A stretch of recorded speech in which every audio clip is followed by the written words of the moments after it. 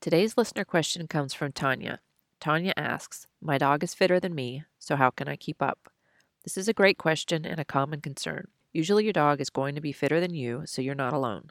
Knowing that, there are things that you can work on to improve your fitness, and unfortunately, they don't all include your dog. So what am I talking about? Stay tuned to learn more. Hey trail runners, welcome back to the Canicross Made Simple podcast, where we break down the basics of getting started in Canicross. If you're a beginner interested in learning more about the sport of Canicross and having it explained as simple as possible, then you've come to the right place. Hey, I'm Shannon Wasak, and today we're answering more great listener questions. I hope you're as excited as I am. Enjoy.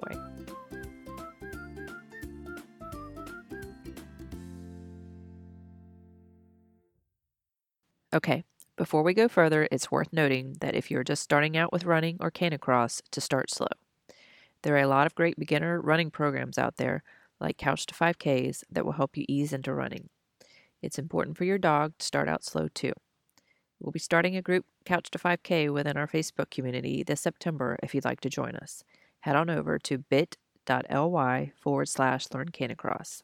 Now, once you do start canicrossing with your dog, it can be addictive, but there is more to physical training than just running. To be a strong runner, you want to incorporate some other activities into your training plan. One, for example, is you need to be going on some solo runs. Why would you ever want to do that, you ask? I know if I'm not taking my dogs, then it just isn't as motivating. But I still get out and do it. Because your dog is usually fitter than you, you do need to do some solo training runs to work on your fitness without having your dog attached assisting you.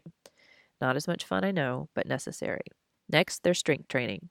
Why is strength training necessary for runners? Strength training helps develop flexibility, mobility, core strength, balance, and helps prevent injuries. Strong core strength is so important to runners. Strength training also helps build muscle and can help you to be faster. According to the Washingtonian website, research shows that endurance runners who strength train can improve their running economy or oxygen consumption by 4.6%.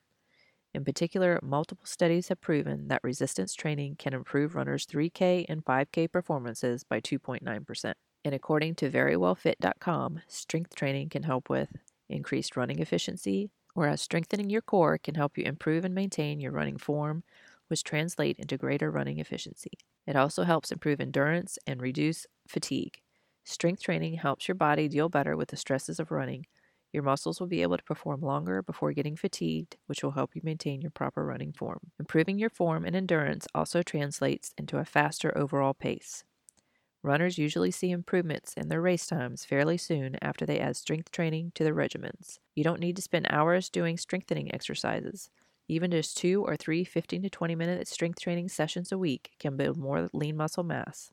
I personally aim for 2 HIIT sessions and 1 core strength session per week in addition to my canicross and running days. HIIT workouts are a great addition to your weekly training plan, especially runner-specific HIIT workouts.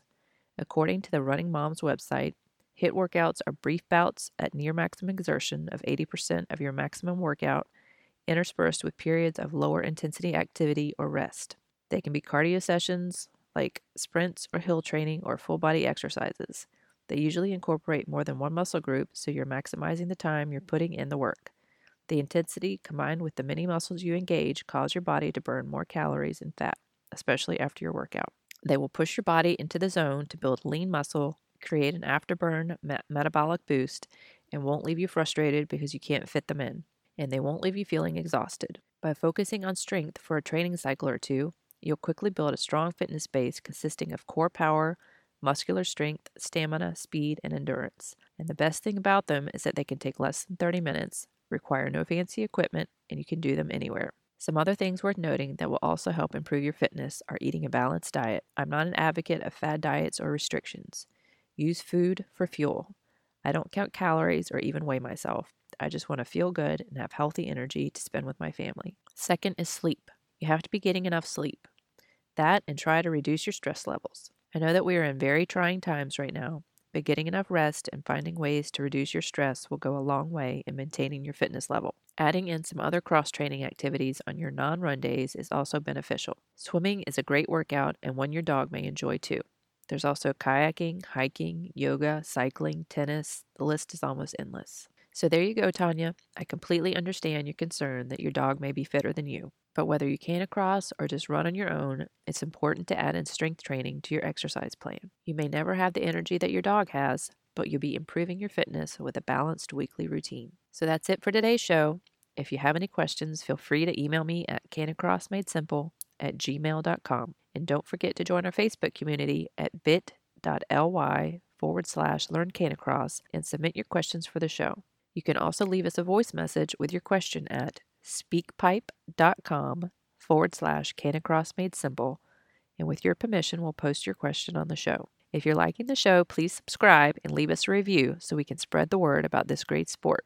So get those tails on the trails, and until next time, bye for now. Still have questions? If you feel you need a little more one-on-one time, I'm now offering 30-minute coaching, aka strategy sessions, to give you more personalized attention. We'll hop on Zoom and clear up any confusion you're having with equipment, commands, getting your dog to pull, etc. If this sounds like something you need, please email me at canicrossmadesimple@gmail.com and we'll make it happen.